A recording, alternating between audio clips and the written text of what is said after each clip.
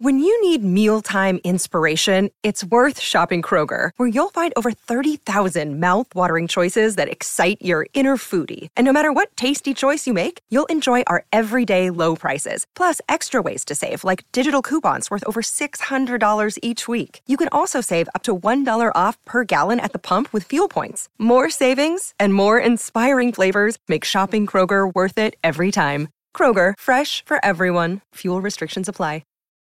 Look, Bumble knows you're exhausted by dating. All the, must not take yourself too seriously, and 6'1" since that matters, and what do I even say other than, hey?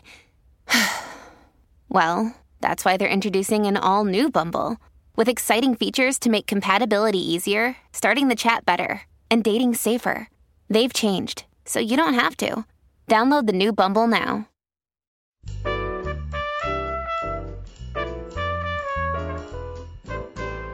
I'm Joe Reed, and this is Behind the Mic with AudioFile Magazine. Emily Connolly is with us, and she is talking about audiobooks. There's a shocker. Emily, you had a horror story yesterday. What do you have today? Today, I have a new audiobook that is coming out today, actually. It's by James McBride, and it's The Heaven and Earth Grocery Store, narrated by Dominic Hoffman.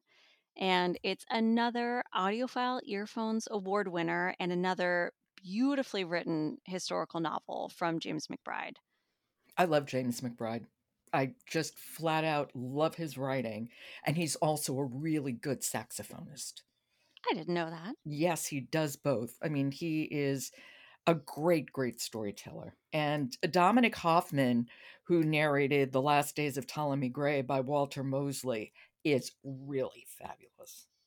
Oh, he's so good. I've loved hearing his voice. I feel like I've heard on some multicast audiobooks, and just such a rich voice. And I think he did a marvelous job with this one.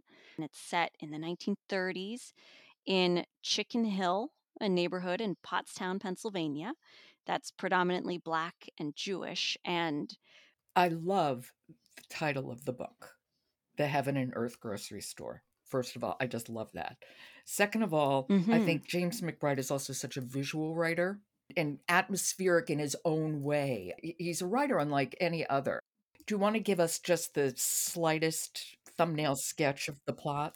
So, The Heaven and Earth Grocery Store, as it's the title, it is really a heart of this neighborhood, Chicken Hill. Shona is a woman who grew up working in the grocery store for her father and then continues to run it after marrying Moshe, this man from the neighborhood, who's one of the main characters too. And they're both so great. Shona, especially, is a lovely character who has really strong convictions. She's always writing in, opinion pieces to the paper and calling things out, pointing out who is marching in the Klan march and, telling them that's the wrong thing to do. And she's also somebody who's always extending credit to anybody who needs it, all the people coming into the grocery store. And it's a neighborhood that's changing over the time of the story, where it's going from more Jewish to more Black people moving into the neighborhood. And she's very welcoming to them, and not everybody is. And so as you get to know all the different characters, you also get to know Nate. Nate has a nephew who's deaf, who's recently been orphaned and now is threatened to be institutionalized. And he asks for help from Shona and Moshe to say, can you hide him away in your store for a while until they leave him alone?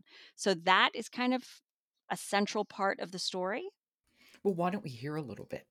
Sure. And so this is from the very beginning when it's 1972. So this is a glimpse into the future of Chicken Hill.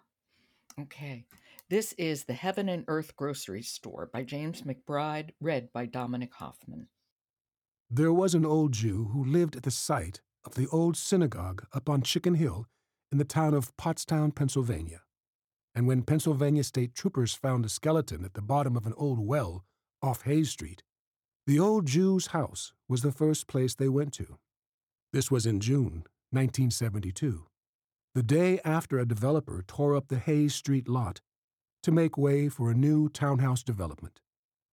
"We found a belt buckle and a pendant in the well," the cop said, "and some old threads from a red costume or jacket. That's what the lab shows." They produced a piece of jewelry, handed it to him, and asked what it was. "A mezuzah," the old man said. "It matches the one on the door," the cop said. "Don't these things belong on doors?" The old man shrugged. "Jewish life is portable," he said. He has this sandy, melodic voice that's a little like a rough velvet. I just love it. Hmm. And he has such subtle characterizations, but at the same time, I think they're very, very powerful. Yeah, and I think his voice is it's kind of mesmerizing almost, where you just get drawn into these different stories of all these Mhm. different people. And I'm so curious too to learn more about the author's research into the novel because it seems so very specifically set in this neighborhood and this time and these relationships between Black and Jewish people and how there were things that overlapped and things that did not, and how these relationships developed. And I think there's some of his own family's history woven into the story. I don't know specifically. Oh, I'm always looking forward. Yeah. I mean, as I said, I'm a great fan of his.